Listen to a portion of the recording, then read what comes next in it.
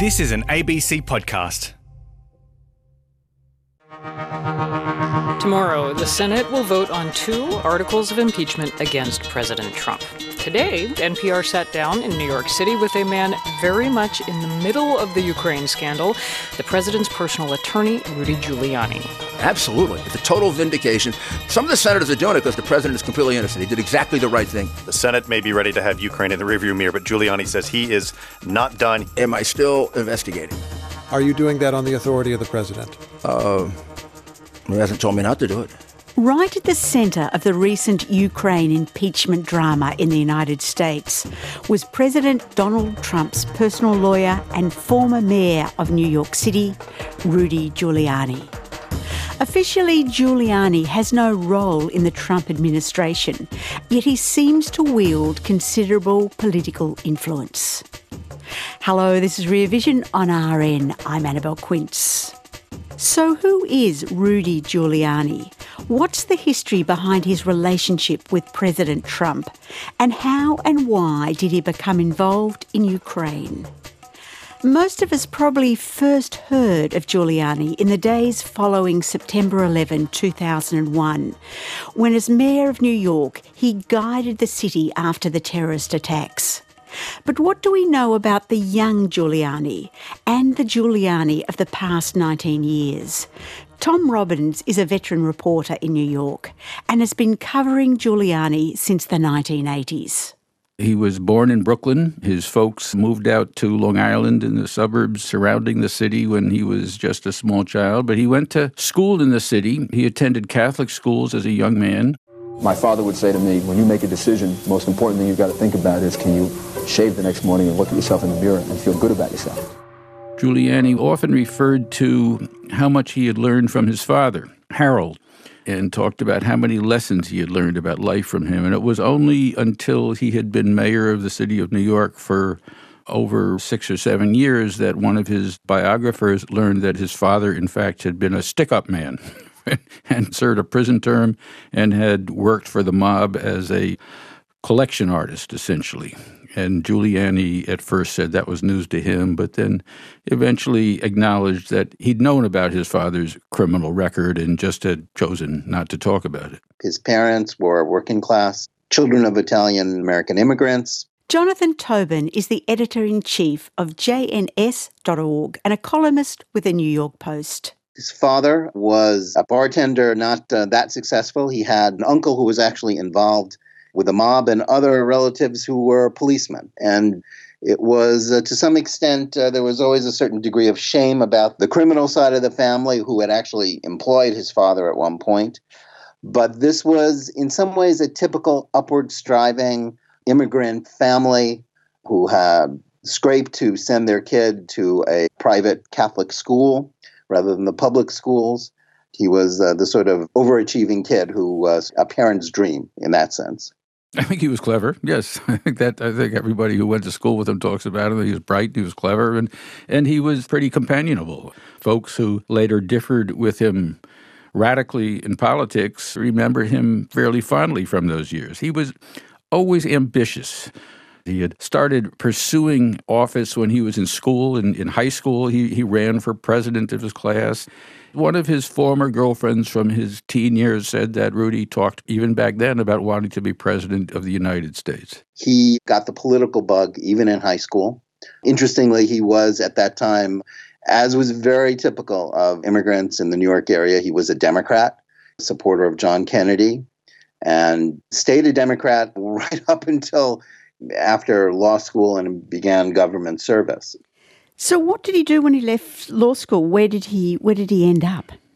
He went to work first for a law firm and then clerking for a federal judge. Then he went directly into the U.S. Department of Justice. He worked there for several years and then went back to work for another prestigious law firm in New York. And interestingly, a lot of people who've gone to law school who are interested in some kind of career that involves litigation and criminal justice They often want to do it because they're looking basically to be able to, have a lucrative, prestigious career as defense attorneys. And that was not his interest. He made an abrupt U-turn after working at a major, what they call a white shoe law firm, meaning it was very prominent and prestigious. And he went back to the Justice Department in the Reagan administration, where he rose fairly quickly and became the number 3 person in the Department of Justice. He had been a registered Democrat from his years of admiring Bobby Kennedy.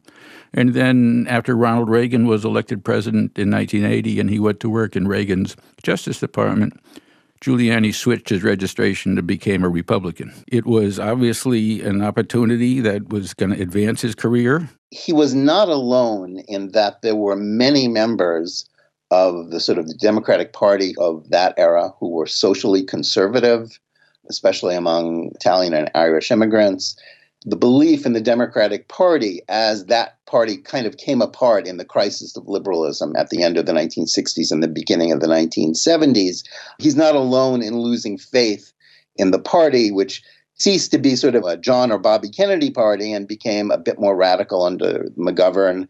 And I think it was a very natural slide from the Democrats to the Republicans. In 1981, Giuliani was named an Associate Attorney General in the Reagan administration. Then in 1983, he was appointed U.S. Attorney for the Southern District of New York. Being the U.S. Attorney in the Southern District, which is based in New York City in Manhattan, is considered the most prestigious law enforcement position for a prosecutor in America. Rudy was actually asked when he was at the Justice Department in Washington to look for candidates for that job, and he said, I don't have to look, I have one, it's me. And he came back to New York, the town where he was born, and came in like gangbusters. In 1983, when he arrived in town, he began making his mark fairly quickly, being very aggressive, using federal statutes to go after Wall Street corruption, the mafia, and municipal corruption, which really got the attention of New Yorkers because they hadn't seen such a kind of swashbuckling prosecutor for a long time. The last several years, you've been very active, very visible in law enforcement. What of all of these things that you've done are most satisfying? It's very hard to pick, but I think probably identifying certain areas of crime. Today, when we talk about the problem of crime, we begin to think more about crime committed at some of the maybe more powerful levels of our society: political corruption, fraud, insider trading, tax evasion, crimes like that. And how successful was he in the prosecutions that he actually brought forward? And were there any questions about the kind of methods he used? There were questions about his methods. At one point, when he was going after men that he was charging with having violated the securities laws, he had his agents actually go on to the trading floors and arrest these men in plain sight of all of their comrades and colleagues and friends, basically humiliate them, shackled them, and had them marched off the trading floor. And, of course, that was a technique which he wanted to send a message in order to say this kind of activity will not be tolerated. But in fact, several of those people that he had publicly humiliated like that, he later ended up dropping the charges against. We realized that, in fact, he was more interested in making the bang at the public statement than he had been in trying to actually come up with a rock-solid case, and that was pretty telling. He got the big applause for his work against the mafia. He brought a case against the men who were considered the leaders of the 5 organized crime families in New York, and won convictions that sent them away to prison for most of their natural lives. In his municipal corruption cases, he went up against a group of long-term City Hall insiders who were all Democrats and who were very close to the then mayor, Mayor Ed Koch. And he won a major conviction against a group of them for trading on insider tips and favors and getting contracts. And he won a lot of applause for that, and that certainly won the attention of reporters like myself who had been writing about the issue of municipal corruption for years but had never actually been able to get prosecutors to pay attention to it. But even then, he continued to pursue targets for his prosecution that seemed more aimed at his emerging political ambition than they did the actual case. You're listening to Rear Vision. I'm Annabelle Quince. One of Giuliani's strengths was his use of the media. Harry Siegel is a senior editor with the Daily Beast and a columnist with the New York Daily News. When he was a U.S. attorney, there was tremendous criticism, a lot of which was mitigated because he was really, really good at leaking to the press. The great Nat Hentoff, a longtime columnist for the Village Voice, recalled going into a conference room packed with reporters and Giuliani then playing a game that he called a journalist's dream, where reporters named public officials and other public figures. And after each one, Giuliani was asked if this person was about to be indicted, might be indicted, or if the U.S. attorney had no interest. And he answered that. Hentoff describes that as a sort of star chamber because a lot of the people who were asked about he did go after, and with some success, and because many of them had done criminal things, his star continued to rise, and much of the press didn't want to bite the hand that was feeding it very good stories at that point. So broadly, he was getting excellent press. He was in a high-profile position. He was bringing down high-profile opponents, and he was being celebrated and rewarded and ending up on magazine covers, very clearly with an eye on a political future. In 1989, Giuliani ran for mayor of New York. 6 months ago, when I began campaigning, I knew a lot about this city. And as United States Attorney, I got to see up close the inner workings of this city. Now more than ever, I want to be the person who leads New York. A Republican was considered a long shot, and he was a long shot. He was coming after 3 terms of a mayor who had been initially very popular, but whose popularity had waned. I'm talking about Mayor Ed Koch. And he would run against him on the issue of corruption and reform, that he would use the cases that he had won against some of Koch's associates and use that to advance a case to the public to say what you need is a cleanup at City Hall, and I'm the guy who can do it. But Koch lost the primary, and he lost to David Dinkins, who was the first black person to win a mayoral primary, and that's who Giuliani found himself head-to-head with in the 89 contest. And in a very close race, Dinkins won. But as soon as he lost, he began preparing to run again. And when he started to run again for the 93 election, we saw a very different Rudy Giuliani. Instead of talking about reform, he talked mainly about issues of law and order, which certainly was a crucial problem in New York. Murders in 1990, the first year that Dinkins took office, crested, reached a high mark of over 2,200. And while they fell over the following 3 years of Dinkins' mayoralty, Giuliani recognized that the perception of crime amongst New Yorkers was probably more important than the actual statistics. And that was his drumbeat for 3 years. So when he finally ran his election campaign in 1993, he ran as a law and order candidate against a black incumbent who was seen as weak on crime. And the message to the public was, I'm the white knight and I can fix this. And then that 100,000 votes that had gone to Dinkins almost exactly flipped over in 93, and he won election. And once he was there, as crime plummeted in his first term, as disruptive as he was and as upset as the establishment was in this very democratic city to have aggressive Republican mayor, he cruises to re-election in 1997. I think at first that Giuliani was greeted warmly by the public and was considered to be a hands-on manager, and we saw signs that he was going to actually address issues that had been unaddressed, and there was, I think, a lot of hope. It changed pretty swiftly in terms of the public response to him. He was able to win election in 1997. There was a fairly weak candidate that the Democrats put up against him. But even then, the tide began to turn, and what really caused it to turn was Giuliani himself. He seemed to become more interested in kind of the stage of being mayor than the actual actions of being mayor.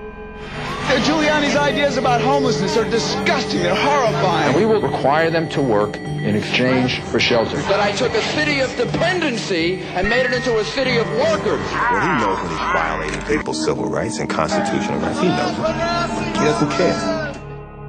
By the time his second term was over, and at that time New York had term limits that limited him to only 2 terms in office, he was deeply, deeply unpopular.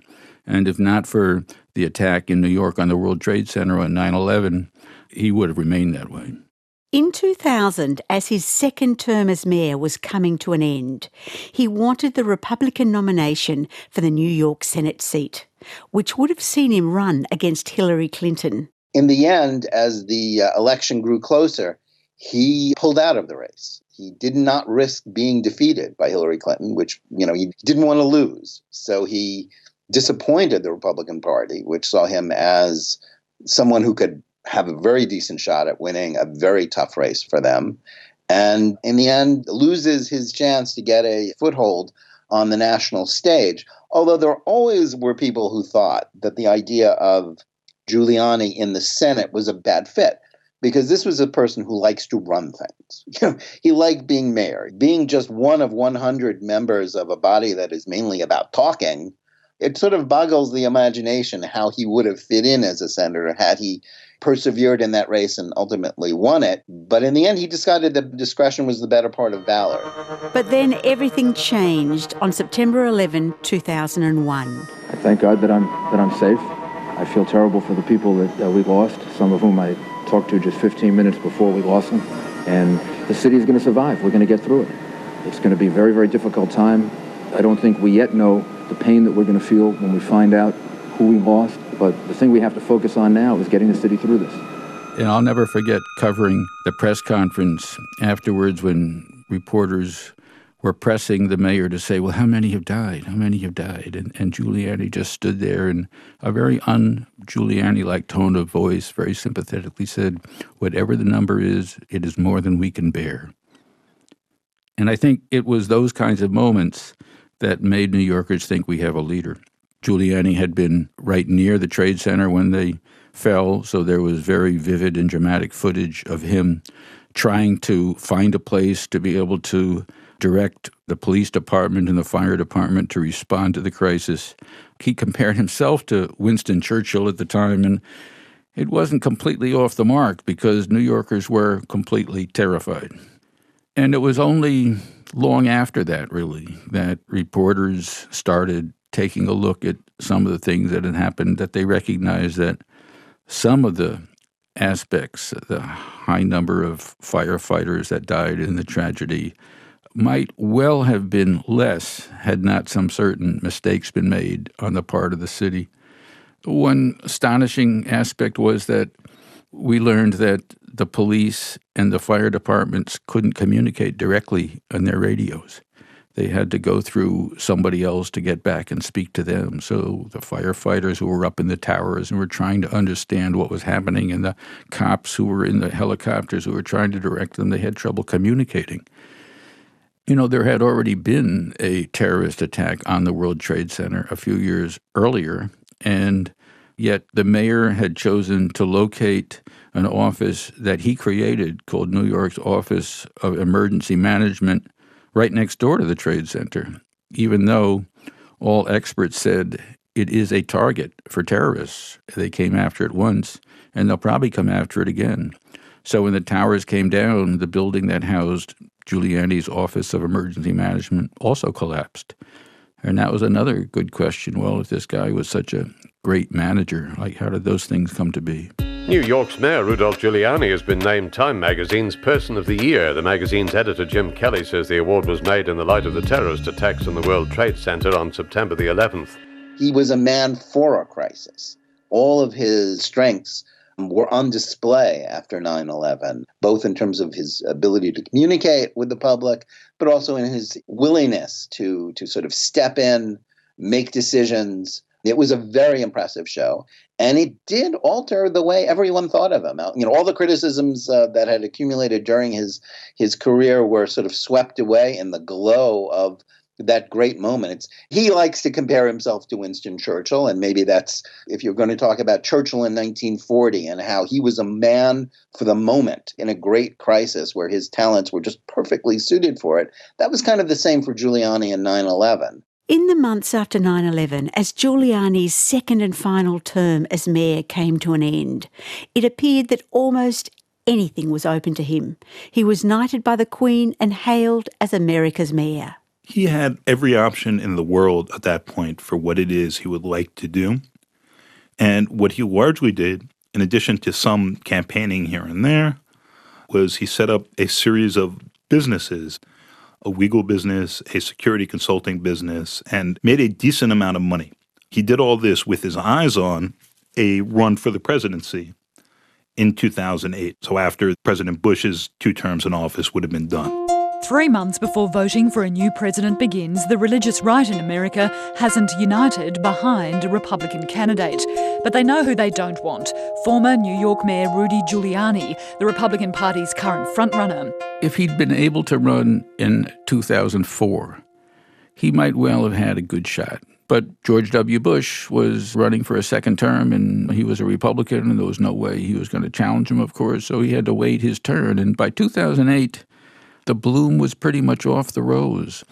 Giuliani had been a pretty effective politician in the close confines of New York City, but when he took his show on the road, so to speak, he turned out not to be very good at retail politics.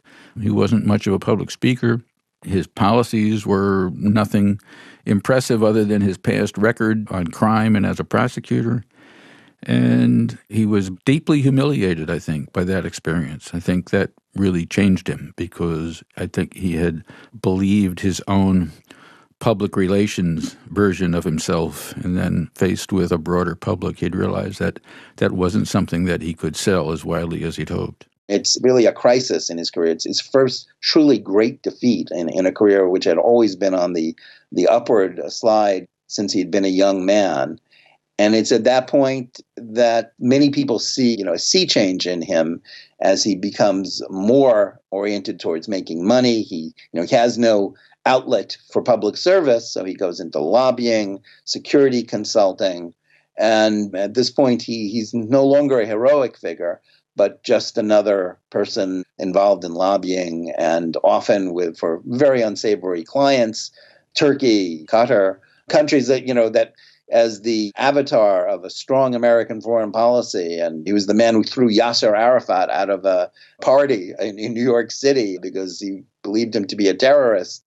He winds up representing a lot of unsavory clients and, is then seen as a very different person in some ways, even though, as I said, he was always a rule breaker, always someone, out for himself. But it's truly a crisis. He thought he was going to be president. He thought it was a natural succession, but it really was never to be. And his post-presidential career is colored by that disillusion. And had Trump and Giuliani actually known each other or been connected back in the early days of New York? They did. It would have been hard for them not to. They were both bigger-than-life figures in New York in the 80s and 90s. So how should we understand that connection today between Trump and Giuliani? Because in essence, Giuliani has become the greatest advocate for Donald Trump. And in essence, Trump, the same with Giuliani. Yes. It's definitely a mutually beneficial relationship between two astounding scoundrels. I mean, Giuliani is always being described by President Trump as the greatest mayor in the world. I think he did it just today in speaking from the White House about his acquittal and impeachment. He is always talking about Rudy Giuliani as the greatest crime fighter of all time. So he gives the president kind of a patina of approval in some circles by saying, look, I've got this crack rackets buster, this guy who brought down the mob. He is my lawyer, and there's no one straighter than Rudy Giuliani. And on Rudy's side, he craves the publicity, I think, and he also is interested in reigniting those financial connections that were once so beneficial to him. He did very much want to be part of the Trump administration, but he wanted to be the Secretary of State. He reportedly turned down the job of Attorney General as beneath him at that stage of his career. But Giuliani carved out this niche for himself once Trump came under attack and began to be investigated himself as the president's lawyer. And he's taken to it like moth to a flame. He's just been made it every single day. If you turn on TV or the radio, Trump is invoking Giuliani's name in his own defense, and Giuliani is doing radio shows and TV interviews and podcasts. clearly, through this whole impeachment crisis and the whole Ukraine crisis, Rudy Giuliani seems to be almost the fulcrum of it all. I think that's very true. He's there. He's the one who sort of goes to Ukraine and is nosing around. To be fair to Giuliani, there was a leg to stand on in the question of what was going on in terms of Vice President Biden's son does get this high-paying job at a Ukrainian energy company, and even if he did nothing illegal, and even if the vice president did nothing, there was no corruption or bad behavior associated from it, it looks bad. I mean, it smells. And Giuliani is there both to be this roving unofficial Secretary of State looking for justification somehow to throw a monkey wrench into Biden's presidential campaign, because Biden is, seen at that point as the most potent Democratic candidate. That may not, speaking today, that doesn't seem like that's the way it's going to work out. And it's Giuliani who's there, who's digging around at odds with the U.S. ambassador to the Ukraine and sort of helping to create this murky situation and whispering in Trump's ear that leads to the phone conversation with Ukrainian President Zelensky about asking him to start an investigation, which becomes the casus belli for the impeachment drama that has transfixed this country in the United States for the last few months. If you had told me in 1987 or 88, when Giuliani was at sort of the height of his profile as a rackets buster, that he would end up as the lawyer for Donald Trump, who kind of personified each one of the aspects that Giuliani was doggedly pursuing with his investigations, I would say that's impossible, because while they were similar in terms of their both craved publicity, Giuliani not only didn't seem to want to have anything to do with people like Trump, I think he hated rich people back then. I think that his attitude was that if you're that wealthy, you must have done something wrong. His old friends describe him now as someone who's become the thing that he once hated. I think this is the same Rudy Giuliani that we've always known. Yes, I mean, some of his former admirers say he's much too interested in money. He's been corrupted by Trump. He's been corrupted by his disillusion over political failure. But I see the same rule breaker, the same fellow with a chip on his shoulder willing to push and bend the rules to get whatever he wants, that was there as the crusading U.S. attorney and as the highly successful mayor of New York. He's the same person he's always been. Yes, he's older. He's richer. His political instincts seem to be much worse than they used to be. He's past his political expiration date. But he's the same person. It's not like he was transformed after either his mayoralty or his attempt to become president in 2008. This is the same Rudy Giuliani who's the working class kid, upwardly striving, pushing everyone aside, that he's always been. The American public loved Rudy Giuliani when he was breaking rules to get at the mob, to get at corrupt Wall Street figures. They loved him when he was breaking the rules to help clean up New York and to cut through all the bureaucratic tape even after 9/11. That's the same fellow that breaks rules and makes enemies and creates problems all along. He's the same person, and just in different circumstances. He's a figure out of Greek tragedy, I believe. The character traits that are part of his great gifts and part of his success, they are the same ones that make for both failure and for scandal. Jonathan Tobin, editor-in-chief of JNS.org and a columnist with the New York Post. My other guests, veteran New York journalist Tom Robbins and Harry Siegel, senior editor at the Daily Beast and a columnist with the New York Daily News. The sound engineer is Isabella Tropiano. I'm Annabelle Quince, and this is Rear Vision on RN. You've been listening to an ABC podcast. Discover more great ABC podcasts, live radio, and exclusives on the ABC Listen app.